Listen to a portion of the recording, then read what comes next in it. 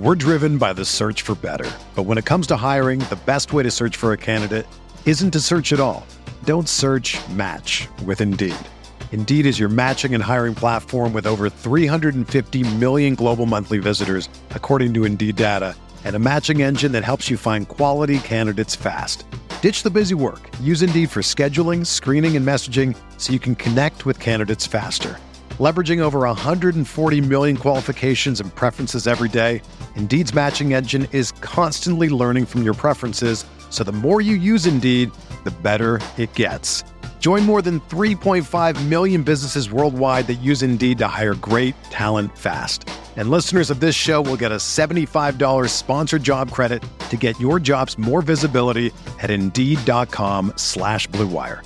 Just go to Indeed.com/Blue Wire right now and support our show by saying that you heard about Indeed on this podcast. That's Indeed.com/Blue Wire. Terms and conditions apply. Need to hire? You need Indeed. What's up, y'all? It's Drewski, and I've teamed up with Mountain Dew to produce a hilarious new basketball podcast called The Dew Zone with Drewski. Learn the backstories of your favorite ballers and celebrities like Jamal Murray. Did you have like a favorite team? Was it the Raptors at the time or no? Was the Raptors even started around that time? Come on, bro. I ain't that old, fam. You talking like I'm 50. Taylor Rooks, Asia Wilson, and many more. You won't want to miss this. Listen to The Dew Zone with Drewski on Apple Podcasts, Spotify, and wherever you listen to podcasts. What do you think about the Laker team now? You follow the box scores of the games every day? Just the Lakers. You're kidding. That is really a compliment. I was pleased to see you smile at the top of our show because once the game starts, you have a game face. You don't smile much out there. I don't think you have to do things for money anymore. Correct. What's up, Laker fans? Welcome to the Laker Film Room Podcast, brought to you by the Blue Wire Podcast Network. I'm Pete, joined as always by Darius and Mike. And the Lakers gutted out another ugly overtime win, this time over the Oklahoma City Thunder, 119-112. In some ways, in few ways, but in some, I actually thought this was a good win because this is exactly the type of team that we're vulnerable to. They're athletic, they are young, and they play hard. They're a team that really, competes every night. And on a night where we struggled to find juice, as has been a common theme throughout the season, Wesley Matthews was fantastic. Both Anthony Davis and Alex Caruso sat, meaning that Markieff Morris got the start. I didn't think Keith was quite as good, and perhaps we'll get into him a little bit later. And in AC's absence, Wes Matthews became part of that 9-man rotation, and he was fantastic. Mike, before the season, we had our 3-8 pod and talking about our depth, and we were bullish on the team's overall record in the regular season, despite the difficulties of repeating, the difficulties of a shortened offseason. These are exactly the types of games that a Wes Matthews can win, that a Montrezl Harrell can win for you.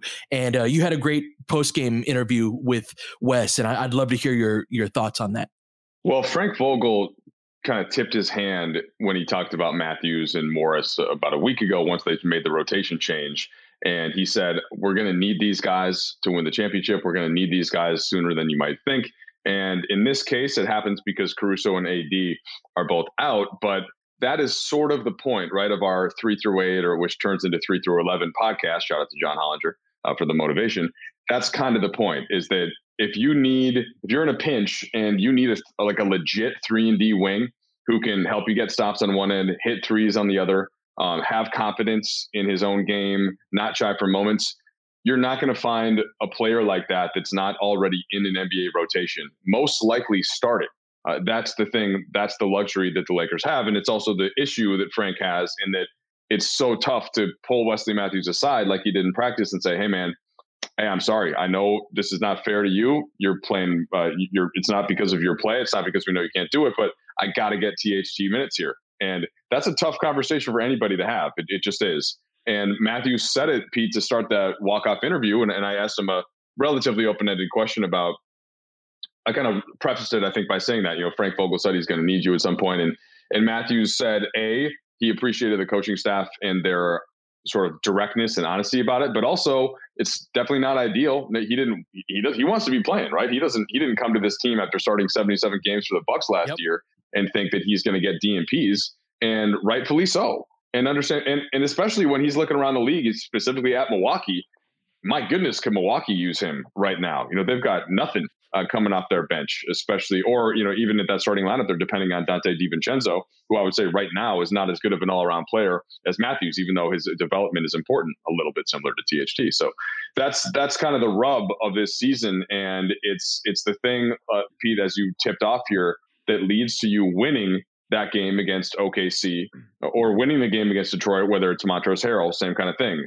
That's the depth is allowing them to win games that their fatigue would otherwise suggest they're going to lose, Darius. And Matthews was the biggest reason why, but we're going to see other guys step into that spot, I think, as this season goes on. Because look, this type of fatigue, it's not going away. It's not going to go away, especially when there's no energy in the building with the fans not being there.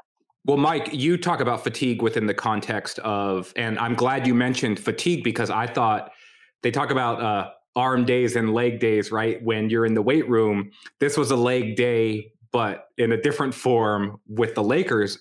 They played a double OT game on just the day before that, or within 48 hours of that OKC game. And Pete, everything that you said about the challenges that OKC brings to a Lakers team, I think those are true in general, right? Like even if we're not fatigued, even if they're not fatigued, we are vulnerable to this. Yeah, we give up so many points at the rim, a lot of offensive rebounds. Yeah, a lot of athleticism. Yeah, there's just going to be times where in lineups where you have Marc Gasol, who's 36 years old, and even LeBron, who is 36 years old, there are just going to be times where dudes look faster than you or look springier than you. And that's even true with like Anthony Davis, right? One of the things that we've been talking about with AD has been his sort of lack of bounciness that was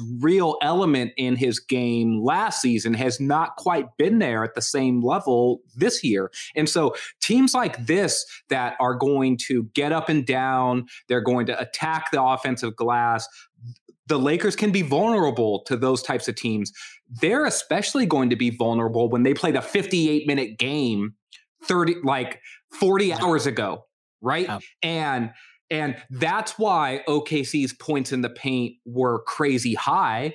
It wasn't that they were just breaking guys down off of the dribble, which they were doing that some. It was like, yeah, Diallo's just running up and down the court like he's got endless energy and is just bouncy as hell. And to bring it back to Wes, he didn't play 2 days before, right? And so he had a real life to his game that I thought mattered. I thought Kuz was the same way that game, where it was just like, look, Kuz is 27, man, or 26. Like, he's just going to run around out there. He had 10 rebounds. He had a tip dunk. He had a couple of good blocks.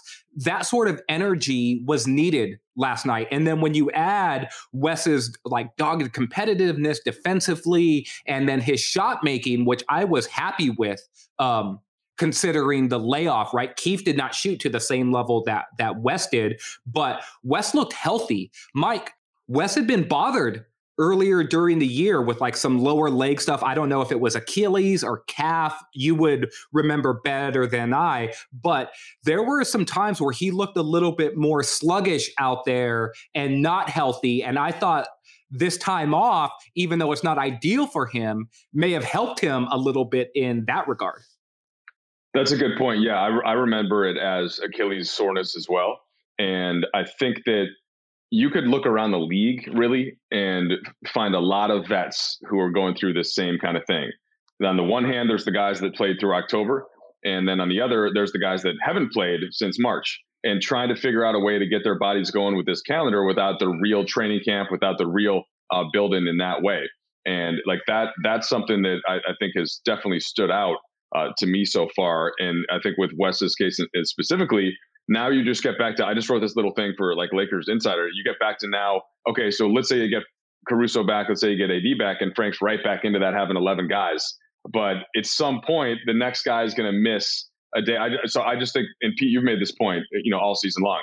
there are going to be guys that are going to be missing games. I just think it's super unlikely that any team is going to have their top 11 guys in their rotation available every night. And the Lakers have, for the most part, had that.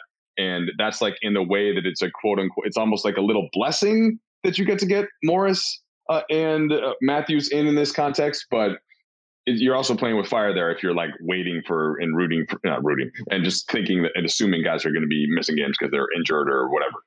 But I mean, guys are going to miss games because of injury and attrition. And there are so many decisions, and you know this better than I, Mike. There's so many game time decisions, right? Where a guy is a little bit dinged up throughout a season, right? And he could sit that game or he could play. And we always talk about, like, if this was a playoff game, he would play this game that he was sitting. And that was kind of how the AD sitting out last night, AC as well, that this is one of the opportunities that the Lakers have. And this is an odd part of the season because there's a dog days about a third into a normal season anyway. And then you stack kind of the other factors on top of it. And we're in it. We're in that time of the season throughout the league. So the question becomes, what is the opportunity within this?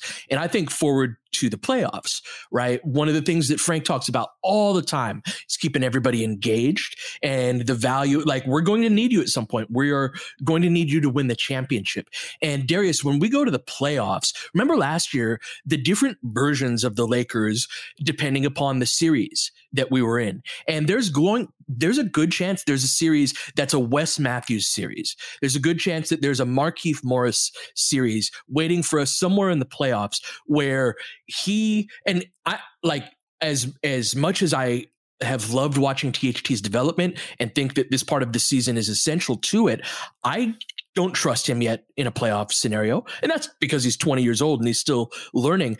When the basketball becomes really high level, those mental mistakes that young players are more prone to making become more and more important. There very well may be a series where, as wonderful as THT has played and as much talent as he has, maybe Wes Matthews, you need a guy to make fewer mistakes, right? And so that's the value to me of this part of the season, of getting those different guys run, is you get to sit guys who are dinged up but could play, and you get to work on the different versions of yourself throughout the season.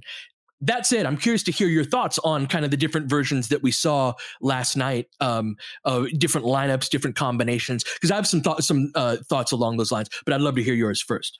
I mean, look, Wes is of all the players on the team, right? Like, obviously this applies to AD and LeBron, they're superstars.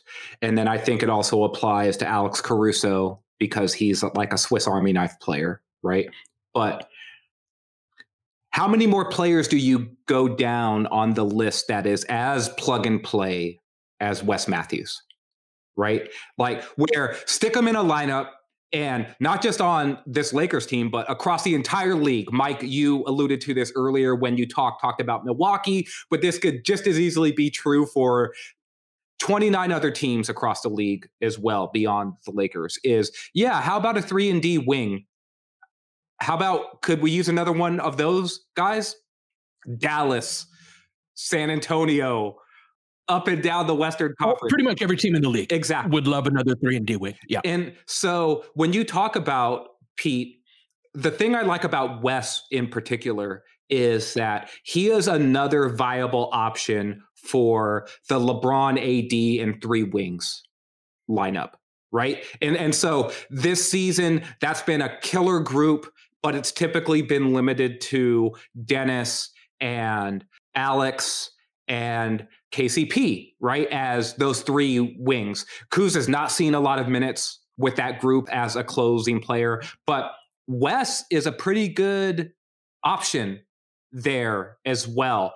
And you can just play Wes with a bunch of different types of guys. The thing I would caution against, though, is playing him with too many other guys who aren't necessarily athletes.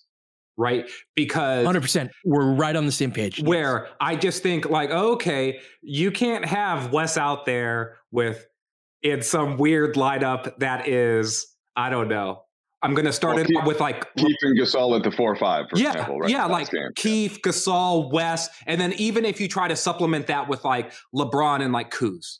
Right. Yeah. Sometimes we'll have Kuz at the 2 where he's got size, but it's no longer like Kuz is athletic, but Kuz at the 2 is not exceptionally athletic relative to the guys that he's across from. So the whole lineup in general is relatively unathletic. We've seen when the Lakers have been bad or have been beaten by these athletic teams, a lot of times it's been with those types of pairing. Well, it's been like that 4 forwards group, right? Which was like, and Wes was a part of that group. It was like Wes, and then it was LeBron, Kuz, Keith, and Trez, I think. And it's sort of just like, I'm not sure about this group, like the collective foot speed and all of that. So I'd much rather surround Wes with like a THT or a Caruso or maybe even Dennis, and then maybe even like AD. And then you're starting to build then, and you start to talk about complementing strengths versus weaknesses and where you can compensate for weaknesses. And Wes's sort of bulldog defense and point of attack strength, you still need some quickness on the back end of that in order to cover up for him in certain matchups where this isn't quite ideal for him. So while I was just talking about him being a plug and play player, I think that that's true within the context of his individual role. But the complementary pieces also have to fit him a little bit better at this stage of his career. This all gets back to the lineup optimization theory. And if we were building a lineup in a lab and you have LeBron and AD, what do you want to put around those guys? And it depends on the opponent. And that's what we saw Frank Vogel do pretty well last postseason. Now, you have a larger room for error because LeBron and AD can both play multiple positions and basically do everything than literally any other combo in the whole NBA. But if the Lakers are going up against the Clippers, for example, and you've got, at least in theory, better one-on-one matchups for LeBron and AD, that's the time where maybe you want THT in more lineups as compared to Wesley Matthews. If you're against almost any, just in terms of like having somebody else who's going to be able to attack matchups and create something and not have everything be on LeBron or AD. But if you're against a traditional lineup, then you want the ball in LeBron or AD's hands most possessions anyway when it matters. Of course, Schroeder weighs in heavily in this too, right? So you almost don't need THT if you have Schroeder, and then you just have the shooter.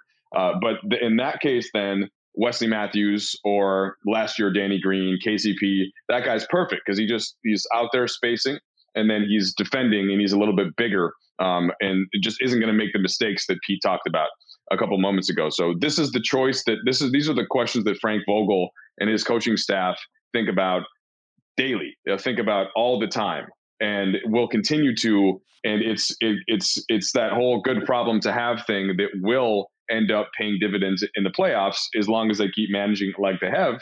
And I would just say that you have to give Vogel some credit and Matthew some credit. Like both of them deserve credit for his being able to stay available, stay ready to call on him in certain situations, and then to stick with him instead of like he didn't put Kuz in the fourth quarter or OT. Maybe that was because he couldn't hit a three at all. Like what was he, 1 for 7? But there were a couple times where I thought, yeah, this is the spot where he could go in. And Frank said, no, Matthews has earned this spot here. I don't care what happened last game. I'm trying to win this game. And he rewarded that and he honored that. And that was a big reason why they won. Yeah, that's part of the value of right now, right? Is figuring out which lineups and kind of go when a guy's got the juice, when he's got the hot hand, when he's not looking sluggish as he was early in the season. Absolutely give Wes 25, 28 minutes somewhere in there. That's the perfect time to do that, to manage the health of your team and to get, value out of it.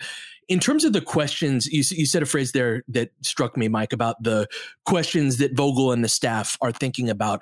I'm thinking of this team this year in different framework than last year in a couple of different ways. One, in that the personality of this team is much more speed than power, which was really what last year's team really elicited in me, is that idea of they were a really powerful team. Now, that's not to say last year's team was not fast or this year's team does not have powerful elements to them, but I think that their core personality trait is their speed, and that since they're less vertical, if you're not going to beat teams up in the air, you're going to beat them with speed. And when we're at our best, it's that blitz that we saw against Denver. It's some of these beautiful fast breaks where the ball never touches the ground, whether it's on a rim run or it takes 3 passes from outlet to layup or dunk. Speed is such a central part of this team's personality. And I'm thinking about less the LeBron and AD lineups and the other parts of the game. We've got so many versions that can be great around LeBron and AD that, like, I feel very confident we're going to win those parts of the game by quite a bit. So it's the middle parts of the game where I think that the questions that Vogel and his staff are asking right now, that's where more of that lays. And so that comes into, how do you evaluate Keith? How do you evaluate Wes? How do you evaluate Mark?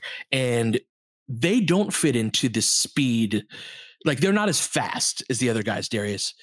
And so one thing that struck me about last night's game, but I'm talking about a broader concept in general here, is that, like, I really don't like the Keith and Mark combo at the 4 and 5, just because they're so slow relative to their counterparts, and you're not getting any verticality either. There's just an athleticism deficit where you break, I think, in a lot of ways.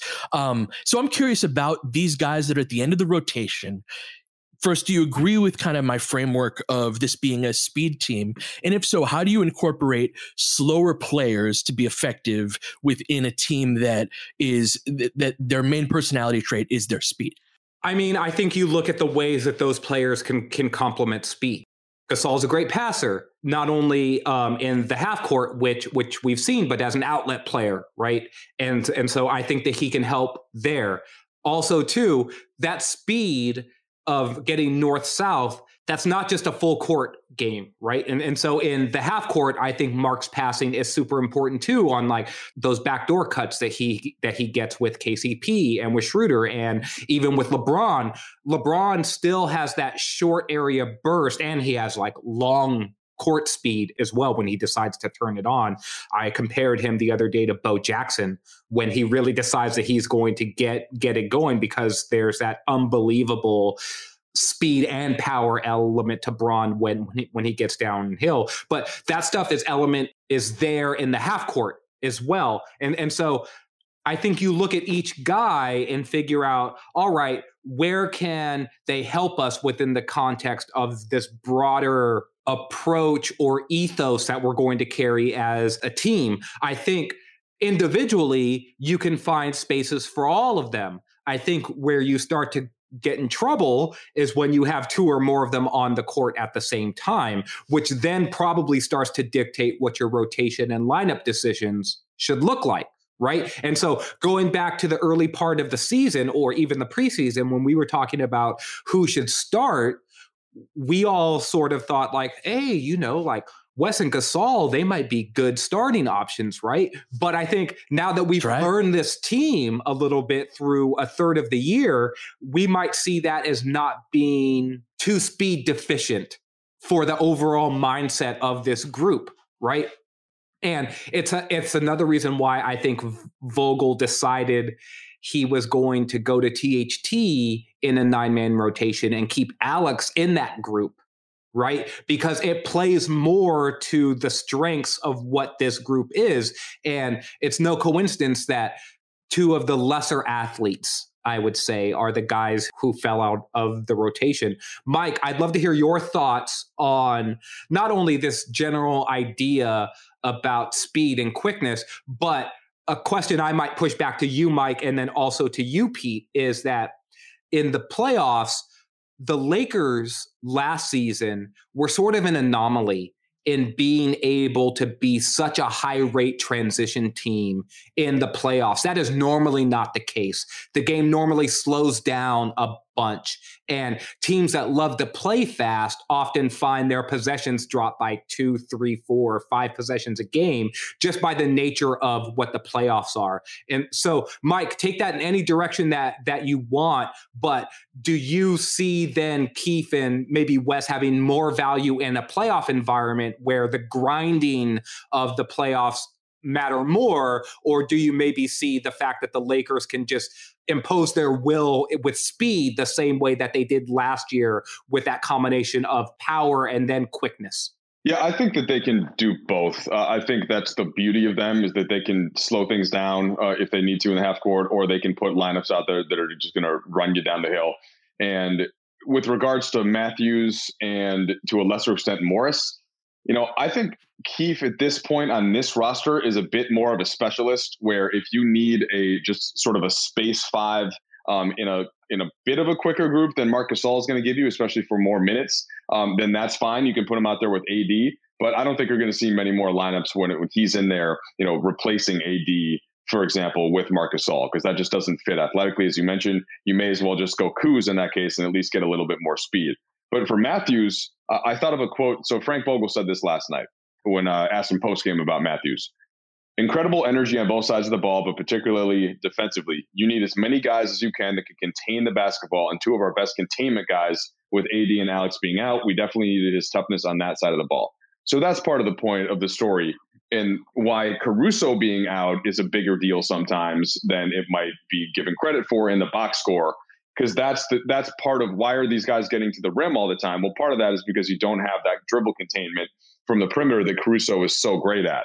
It just cutting that off or he's moving his body in the spot that Hamidou Diallo wants to drive into, and you're not even seeing him get to the rim because of that. So I think that those issues in part get solved with him in the lineup. And my more global concern, if it's a concern, is the Lakers in spots once again relying on LeBron James to get them through a win in the middle of the season, and when other guys are capable of doing more. But that's part of the greatness of LeBron, is that he's there.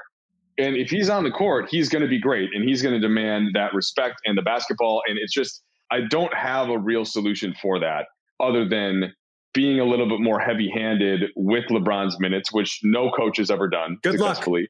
Good luck. And so, okay, so that one's out of there. So then and he's clearly on a mission, which I have so much respect for, of not resting, that I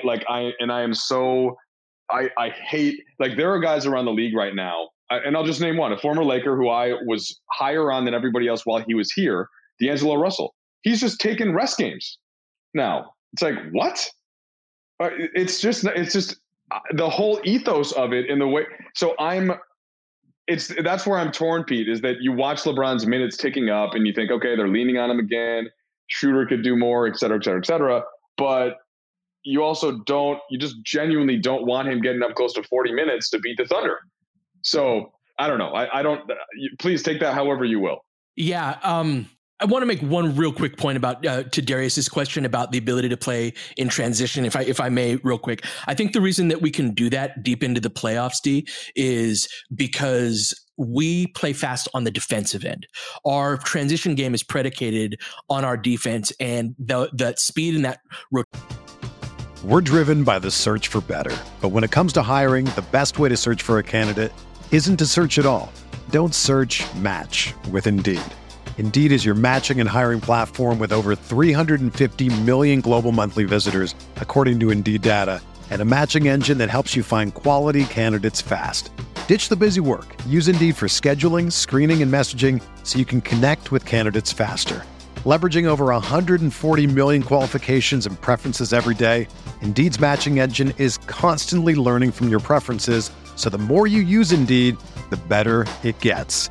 Join more than 3.5 million businesses worldwide that use Indeed to hire great talent fast. And listeners of this show will get a $75 sponsored job credit to get your jobs more visibility at Indeed.com/Blue Wire. Just go to Indeed.com/Blue Wire right now and support our show by saying that you heard about Indeed on this podcast.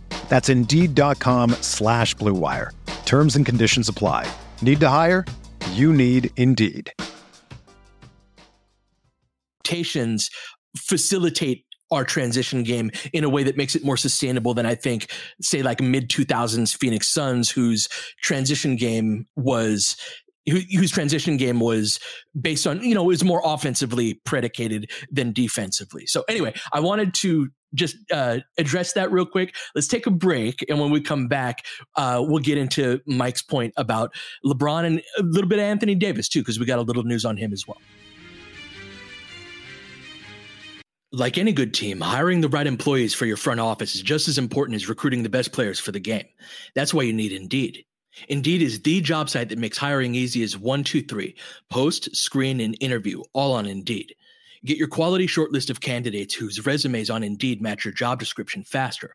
Only pay for the candidates that meet must-have qualifications, and schedule and complete video interviews in your Indeed dashboard. Indeed makes connecting with and hiring the right talent fast and easy. With tools like Indeed Instant Match, giving you quality candidates whose resumes on Indeed fit your job description immediately, and Indeed skills tests that on average reduces hiring time by 27%. You can choose from more than 130 skills tests, then add your must-have requirements so you only pay for applications that meet them. According to Talent Nest, Indeed delivers 4 times more hires than all other job sites combined. If you're hiring, you need Indeed. Get started right now with a free $75 sponsored job credit to upgrade your job post at Indeed.com/Blue Wire. Get a $75 credit at Indeed.com/Blue Wire. Indeed.com/Blue Wire. Offer valid through June 30th. Terms and conditions apply.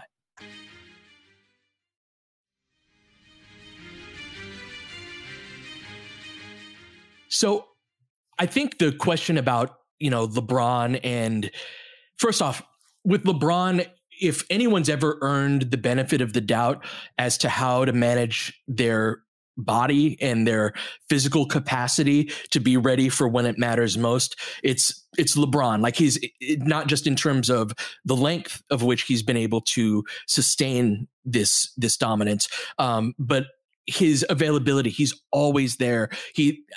Has he had a single season where he didn't finish the year? I don't think he has. That's remarkable over 18 seasons. A lot of the all-time greats. Yeah, just the first year with the Lakers, yeah. Where, right. But I mean, but he was capable of finishing the year, right? We were out of the playoff picture at that point. But I mean, like, Jordan in like his second year, he missed, right? You know what I'm saying? And Kobe missed a couple of, and so that in and of itself, like, if LeBron's fine playing 45 minutes, and I'm cringing as I'm saying this, right? If he's fine doing it, like, I'm fine with it, right? The question becomes, and this plays into, we got some news about AD, right? With the tendinosis that he's dealing with, and that's beyond my level of knowledge and expertise in terms of how to manage that. But obviously, our goals are toward the playoffs, so this is a big reason why I've advocated going deeper into our bench during this point of the season in particular, because we need to find more nights, Darius, where Wes Matthews has juice that he did not have juice before, right? That, to me, that's where McKinney becomes important. Even Cook. This is not a conventional year in which say I like the 9-man rotation idea.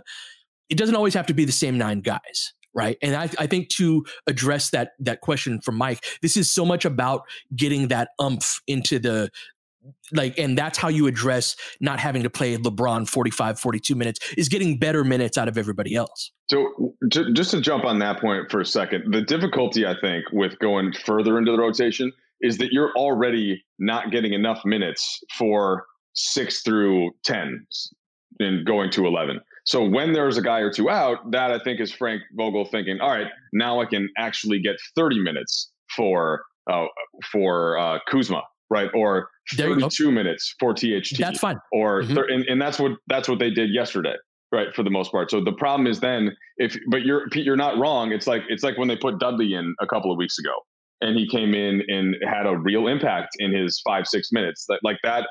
I see what you're saying there. I just think the tricky part is, you've got all these guys that are capable of playing 25 to 30 minutes that are playing 15 to 20 minutes. And so it's some mix there, but I don't disagree with the theory. So I'm fine with that version too, right? Even a mix of and you probably don't want to introduce more than one guy that's normally out of the rotation into, last night we had 2 guys out, so we had 2 new guys step in. It could have easily been an 8-man rotation, right? Where those guys that you're talking about are playing 32 minutes instead of 26, right? So anyway, Darius, I'm curious on your thoughts on the management of this. It can certainly be a mix of those things, but I think so much of the fundamental problem is finding guys who have gas in the tank that night. Well, there's two questions, man, or there's 2 things that are on my mind here. The first is, LeBron played over 440 minutes in back-to-back games. And look, man, I know that both went to OT and you can't plan for OT, right? You're trying to win the game in regulation. He ended up playing 10 additional minutes in that first game that went to 2 overtimes, and then he played 5 additional minutes. Those minutes wouldn't have been there. That's 15 extra minutes that he wouldn't have played if the Lakers were better than than they were. I'm like cringing here because they really needed to be better. The thing is, though, I'm with Mike, and I was saying this, like, good luck having a conversation with LeBron where you ask him to take a night off. If LeBron takes a night off, guess what? It's going to be LeBron's idea. And he seems pretty intent on not taking a night off, even though he's appeared on the injury report, right? And I think I don't want to get too inside baseball here, and I won't expect Mike or Pete to comment on this, but part of the reason I think you keep guys on the injury report is because when it is time to sit them, you can sit them without having to pay a fine to the NBA about like just sitting a guy for outright rest purposes, right? And so you guys can have no comment on that. But a part of the thing is, though, is as much as I love LeBron for wanting to play, it wouldn't be the worst thing if he took a game off every, 8 or 12 or 13 games, just because there's a part of me where that feels like they are super reliant on LeBron in a way that they are not reliant on any other player, even Anthony Davis. Like, oh yeah, I think that obviously AD is super important. His absence showed up in a lot of ways against the Thunder. Offensively, though, I thought that Trez did a pretty decent Anthony Davis impersonation against OKC. He got to the post. LeBron even said, we're going to go to Trez ISOs on 2 or 3 possessions late in the game, and basically was just like, look, go cook against Darius Bazley, right? Or even go cook against Al Horford, right? Like, whether or not you score on that possession, I trust you to get something there. And it's the same. It may not be as high as the trust that he has for Anthony Davis, but the trust is still there. He ran a late game possession for him. So I would love for the Lakers to be able to establish some trust in other players that can try to approximate what LeBron brings. Now, those shoes are massive shoes. No one is going to fill those shoes completely, but I'd like to see some reps for Dennis Schroeder late in games without LeBron. Like I think you have to start to build some of that stuff. Like, or am I off base with that? No, just to go on a quick Schroeder tangent. I don't remember if it was I think I had one group text thread going and then one just with Pete, but we were just salivating over how great Schroeder was late in that fourth quarter. And then in overtime on both sides of the ball, just play after play, tough defense, getting to spots on offense. Like, that was great. And Pete, I'll lay out for you to weigh in on that in a second. But to close out the LeBron thought, as we jump around here, earlier in the season, he was playing more like 30 to 35, and some nights it would be 29. And when he is closer to full throttle in 32 minutes, is different from, sort of 38 to 45 at managing the game and then taking it to the woodshed late when he needs to. And those are sort of two, we've seen that for years. It's not something that anybody isn't experienced with watching, but I prefer those 32-minute bursts. It's just, again, we have to defer to however he wants to do it at this point. It's just like, that's the thing. It's just hard for the rest of the guys sometimes then to know where to get in. But again, it's not a problem. Like, they're 19-6. They're like, he's LeBron. So it's just part of the regular season experience for every player trying to figure out how to maximize that. So, and that's why I actually disagree with you, Darius, in that if LeBron wants to play 72, all 72 this season, let him do it. Because, like I said earlier, he's doing something nobody's ever done before. Yeah. Like maintaining his body for this long.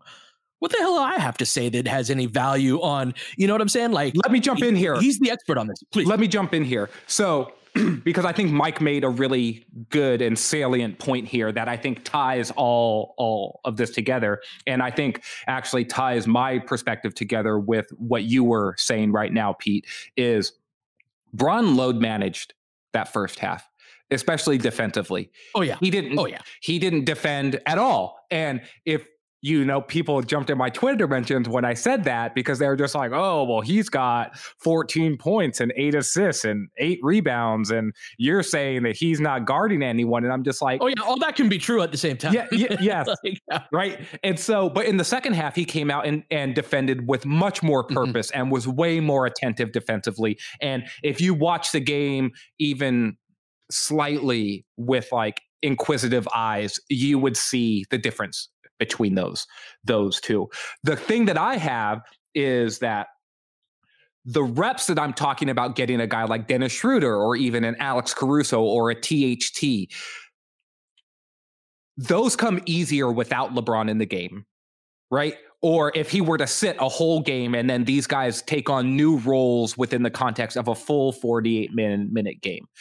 That said, learning to play with LeBron in those times when he's not when he's not at that level is also super important, and feeling that out. And so that's the bridge there with what. So that's the thing, is like those are reps too. And I would argue those are way more important reps than the without LeBron reps, because there's no version of us that wins the NBA title without LeBron at the center of it. Right. And so especially with a guy like Schroeder, and I can't wait to get the next pod's going to be this half court offense pod that I've been jonesing to get to for the last 3. Schroeder starting to figure out where he fits in and whatnot is, I would argue, a direct result of LeBron playing every game. Right? That this is the value, is that LeBron is the sun that all the other planets have to learn how to revolve around. And so if he feels comfortable, like obviously I'm with you, Mike, like I don't want him playing 45, then 42 minutes. And I doubt LeBron wants to play that many minutes for sure. That's not part of the plan. But I love the idea that he's playing in every single game, because like he said, Darius, Montrezl Harrell was able to do a facsimile of an Anthony Davis on offense impression at the very least, right? There ain't nobody on the team that does that with LeBron, no matter how badly we want it. Dennis Schroeder can do his Dennis Schroeder in Atlanta, Dennis Schroeder in OKC impression, but the Dennis Schroeder in LA that we need is a different type of dude. So every type of rep that he gets alongside LeBron is there's value in that. Yeah, so I think that my conclusion here is going to be, I guess, let's just let LeBron keep figuring it out as he wants to, and he will figure it out and be fine. And we can comment as we go along, but in my ideal world, there would be not a hard cap on a minutes thing, but it would just be more like, all right, instead, we don't have to bring LeBron back in here because we're down 3 to OKC with 8 minutes left right now. Let's buy 3 more minutes. Let Schroeder do some cooking. But if LeBron gets up and walks the score table, all right, it's kind of like when Schroeder hit 20 something 2 straight free throws, and there was an illegal defense. And LeBron just went and took the ball and is shooting it. It's like, okay, he is none of us can ever argue with him about anything in basketball. We grew up with Kobe, man. We grew up with Kobe. We are well versed in this whole dynamic. And not only here, there's and I like that LeBron does that, because if he feels like that gets him in a little bit better of a shooting rhythm, sorry, Schroeder. That's what's most important. Mike, and he's somebody that has no problem getting somebody else in a rhythm too, right? Like when he feels that's important, he will certainly step aside. Mike, LeBron had that play where it was some sort of broken play where the Lakers had committed a turnover, and then OKC came and turned the ball right back over. And then the ball got kicked ahead to LeBron. And right next to him, literally right next to him, are Trez and I think it was THT. Maybe he could have easily just dished the ball to any of those guys and said, go get the easiest 2 points you're going to get all night. And guess what? Bron looked at those 2 dudes, took 2 dribbles, cocked the ball back behind his head and did a 2-hand dunk, because in that moment he said, I want this basket, right? Like for whatever reason. And he is playing 3-dimensional chess right? It's not just regular chess where it's just like, oh, okay, I'm going to see the whole board. He is seeing 3 boards all at the same time and understands everything. I just, I'm at once in awe of his talent and his mind, and also just like, damn it, man, like it would be, you want to fast forward the process a little bit. But as someone who is a process guy, I also know that it's each step at a time, and that progress isn't always linear, and that you're going to have these games where it's just like, oh, that didn't look as good there. But these guys, they need to figure it out, man. And 25 games into a season in which you hope to play close to 90 games, right? Yeah. That's important. Yeah. You're right. The other point that you just made, I want to touch on was Harrell. And this was a game to me, once we heard who wasn't playing for OKC, and not that these are, like big names, but Isaiah Roby and Mike Muscala, basically their only backup bigs. My first thought was, okay, let's feed Harrell. Go ahead and give him the bat, because if you try to play small against Trez, you're just going to get dunked on a lot. He has that. It's like there's just a honeypot at the basket, right? And he's got he's like the full beehive open there. He's going straight there. And that to me is exactly the way that the Lakers should use him. And I think that goes for at some point of the current NBA season, almost every team except for maybe the Sixers are going to be small at some point. And when that is the case, I think that's when the Lakers should just hammer Montrezl Harrell right down the throat of the opponent. And that's what they did. What did he end up finishing from the field? I think that it was 9 of 14, I believe. Okay. So 9 of 14. And a couple of those were ones that he never misses. He missed a couple chippies. Yep. And that's the thing, is that you're shocked. Most players will miss a few in there. He almost never does. And so when he does, it's almost like you notice it that much more. So that to me was encouraging. He has gotten better. Shooter has gotten better. That these guys are starting to figure stuff out, and that just raises the ceiling even higher. It also, though, doesn't convince me that they're not going to have another kind of lull, sort of tough game against OKC on Wednesday when the same all of it's true. That's coming back. And so it's just going to be like my mom is always texting me during games, right? She watches every game. She's completely obsessed now on watching the Lakers, and she's smart. But she'll also text me sort of like is Marc Gasol having a rough night tonight? And then part of me is like, well, I know why you would say that, Mom, but here's the thing you got to also remember, right? That, Frank Vogel doesn't want him really shooting much on offense, and from the top of the key, she's like, oh yeah, okay, right, that makes a lot of sense. And then Harrell's going off, and she's like, oh wow, this is really great, what Montrezl Harrell's able to do. And they say, yeah, this is part of why they should attack here. Now, if they switch Horford out onto him, maybe you stop going to him every time in isolation, because that means he gave Horford the work last night too. He gave him the work on the drive past him, but then then Horford sort of adjusted. And I think it would have that matchup isn't as ideal. But yes, for sure. You can do work on Horford because Horford's not huge. So it's just I'm growing in my Harrell is rounding more into the form of what we had discussed when we had the whole pod about Harrell, and that's been fun to see. Good. Yeah, and I think that it's important to keep nurturing that, and I think they will as the year goes on. Yeah, and that's the thing. All of the above is true right now, right? This next OKC game is almost certainly going to be a similar type of dogfight, and maybe we don't pull it out at the end of it. I think it depends on who's got it that night, and that's part of the the challenge that Frank has in front of him, while still having those long-term goals in mind, right? But Trez is incorporation, Schroeder's incorporation. We're making progress on these fronts in ways that are really exciting. Trez reminds me of Shaq.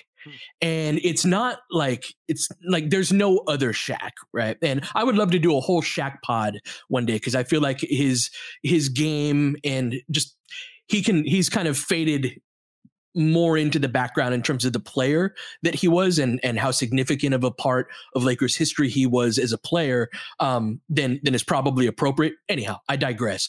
But that I'm going to go right to the front of the rim and dunk on you that Mike was just talking about.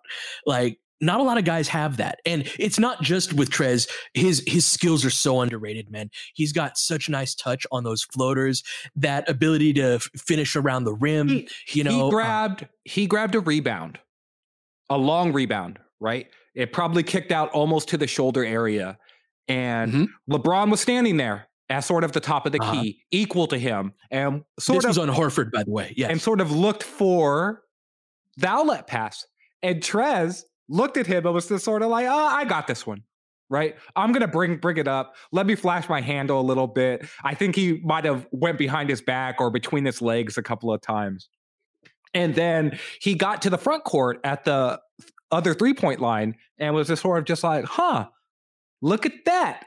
There's an angle right to the rim. And he put on the Jets and got all the way to the rim and got a layup and the foul. And it was sort of just like, holy shit, this dude is basically a center. Yeah.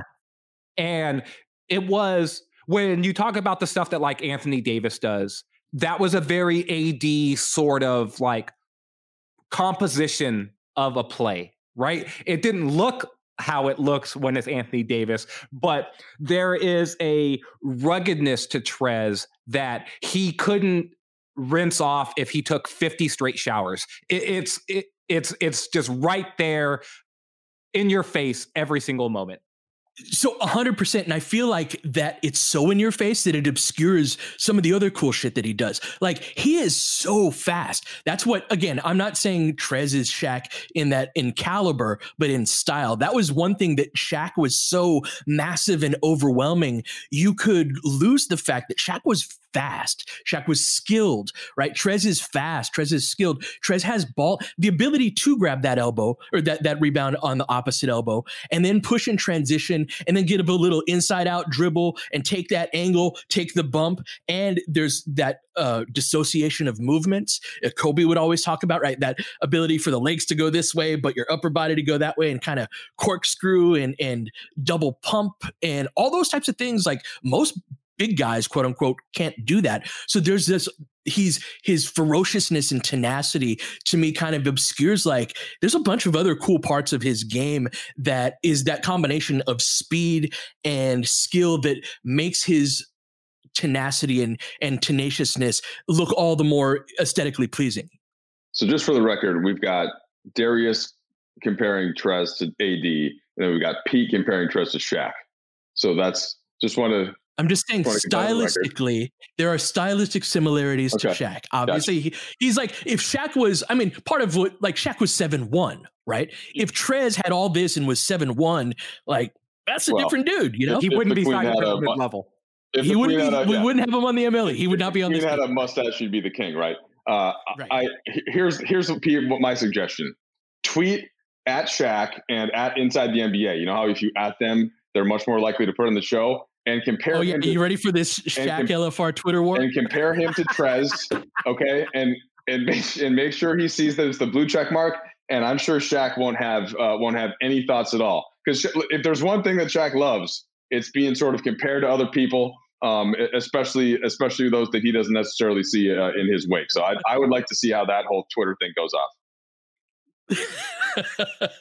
You know what I mean, though, right? Like, just stylistically, that power and speed. It's like, you know, you want to say poor man's whatever, right? Like, obviously, Trez is not that same caliber of player. No, I know what you're getting at. I'm more having fun at Shaq's expense on how defensive he gets on inside. Which is like why? Like, yeah. But the thing, well, that's Shaq, right? That's part of the Kobe Shaq dynamic. But the time that I thought of Shaq in the game yesterday was when LeBron got fouled by 3 OKC players. Yes. Late in the fourth, he got like the body from Paisley, he got hit on the arm from Shea, and then he got hit on the head from maybe it was Diallo, whoever else was in there. And the ref just play on. Like, well, it's LeBron. Yeah. It's LeBron. The refs don't respect how we play. I'm convinced the refs don't respect how we play like 38 of the 48 minutes of the game. There's always like this karma that you get from refs that if you're not like respecting the game. The Detroit game was for sure. Down the stretch. Yeah, man, we've had some rough ones. Can I just say one last thing about Trez is he is a throwback player. He is a very 90s player. to me. We got a few of those. Where it's just like short area quickness, mid post catches, like attacking you. So here's another comp, Mike.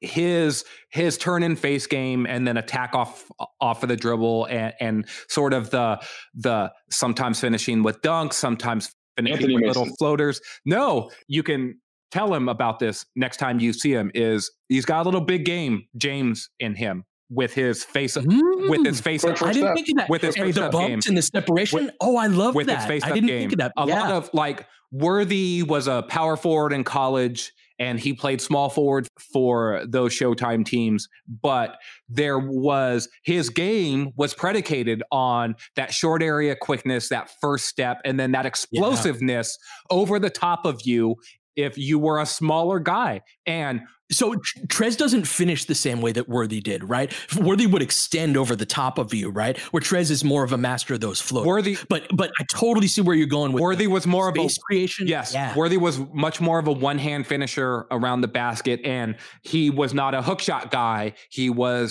shoot his jumper a lot in the paint. Even Trez is not a jumper type of guy, even though he has added that to his repertoire this year. But Worthy was a wholly unique player, and I don't want to like step on his game at all. But there's elements of that when I was watching Trez work last night. It's just sort of just like, man, you were very 80s, 90s post player, like turn and face, quick attacks. You're too small for me, and I'm just going to take it over the top of you. And you remember Antoine Carr? Yeah. He reminds me a little of Antoine Carr. And again, that's a position that's not around as much anymore, right? Like that five who could just get buckets. Those guys have become so specialized over the years that's part of the reason why Trez succeeds, I think, is that he's just there aren't many Montrezl Harrells in the league stylistically. There was a whole slew of those guys back in the 80s and 90s, man, like Kevin Willis and Antoine Carr and all of those types of guys where it's just like where the post game was centric to basketball and how it was played. The illegal defense rules and all of that meant that the post play was a more valuable tool that you could hammer opponents with. And the game has gone away from that. And so whenever you see guys like Trez now sort of say, hey, you know what? Like this is my game. This is how I came up playing. And I'm sure he's played like this pretty much his entire life. Right. And he's like, I'm not coming to the NBA and becoming some sort of stretch player. Hell no. I'm coming to the NBA and I'm attacking the same way he has probably since he was in middle school. So the one thing that occurs to me, though, there's a reason why that specific type of player, and take out the Shaq element, I'm thinking more of kind of the classic power forward. Really, the reason why there's a ceiling on that player and why sometimes Trez is not going to be on the floor in crunch time is because when that guy is in high school or even college, he's still big enough to dominate on the other end as well. That doesn't cut it anymore at the NBA level defensively, though. And that's even with Charles Barkley, like kind of one of the better examples of a guy like that that's so dominant, that can always get to the bucket, that's got post moves, that can get up and down in transition, that's got some handle, that can shoot. Well, he can't protect the rim. So ultimately, he's still not going to be able to get it done on the other end of the floor. And Karl Malone, even like as sort of the peak example of that classic power forward, same thing. Malone wasn't really doing much for you once you got into the paint, and that's like still the limitation.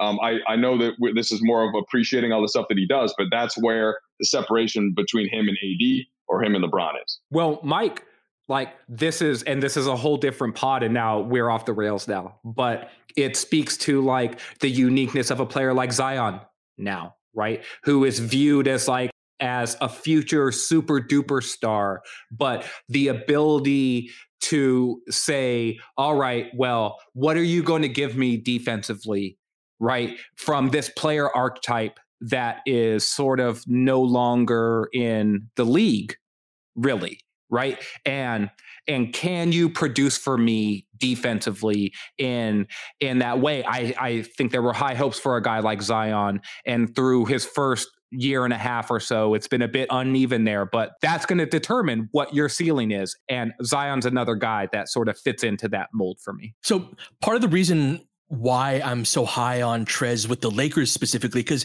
everything you said there is true, Mike. It's okay if you can't close games with us. That's the thing, is that there will be times of the game. And again, I'm starting to think of this team and the formulation of it rather than what parts of the game can this guy be great in, rather than can he close with LeBron and AD. We've got so many versions that can be a kick-ass closing lineup that if a guy doesn't fit into that, that's fine. We got plenty of other guys who do. And that's why he reminds me so much of that 90s NFL pass rusher, right? Like that Charles Haley, Kevin Green, the guy that you put in on third down and just say, go get the quarterback. And he's amazing at that. If you have to play him on first and second down, maybe he gets exploited in the running game, right? If you got to play him all the time, the more dependent you are on him, the less his value is. But if we ask Trez to come in, and like you said, Mike, so many teams are going small, especially in their bench units. And a guy like Trez against bench units, even in the NBA playoffs, those rosters are not generally built to deal with a guy like him. So I guess the reason I'm so excited about him and so positive, especially with some of the defensive development, is that like, I don't think he's a closing lineup player for this team either. I just think that's perfectly fine. And that if he can dominate, that's, you know what I'm saying? And so he's a great weapon to have for those parts of the game. So anyway, this has been a lot of fun. We've got a lot of different places to go, but next one will be that half court offense pod. Trez's incorporation really plays into that. But anyway, a lot of fun. Another game against OKC coming up. But until then, you've been listening to Laker Film Room Podcast. We'll catch you guys next time. James has got it in low to McHale. McHale wants to turn. He's double team. Just pass out in front. Broken up by Worthy. Tip to Magic. Worthy dives on his belly. Magic scores. There's Magic, got it. Magic fires again. They will. Lakers win the game. The Lakers win the game. Rebound of Lonnie. 3 seconds left. Van Exel to win it. It's on the way. Good. Kobe Bryant, 48 points, 16 rebounds. Shot with his 8th block shot that ties an NBA Finals record. A lot of Laker fans sticking around for this. You're seeing something that's very rare indeed. A Laker to get MVP chance in Boston. Of all places. Are you kidding me? Kobe, hard to believe. Are you kidding me? Unreal. Are you kidding me? Lakers looking to push.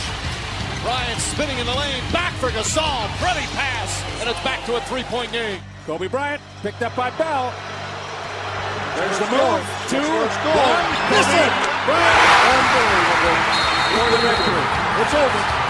Shot clock now to 5. Bryant.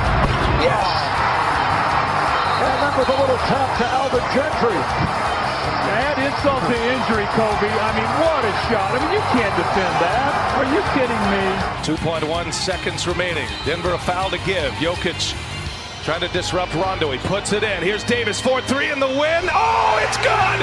Anthony Davis has won it for the Lakers! James again. Oh, he hits another one. LeBron James putting together a closing quarter against the Nuggets. This historic 2020 NBA championship belongs to the Los Angeles Lakers.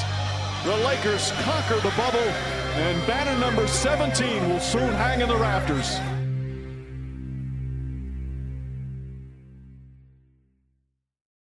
The headlines remind us daily, the world is a dangerous place. The elites in charge say everything's fine, stop noticing. But you know better. And your gut knows that time is short to prepare for a world that is 4 missed meals away from chaos. My Patriot Supply has helped over 3 million families become more self-reliant and is the company Americans trust to prepare. Go to MyPatriotSupply.com and secure their best-selling 3-month emergency food kits. Each contain delicious breakfasts, lunches, and dinners, averaging over 2,000 calories per day. Secure at least 1 food kit for each family member.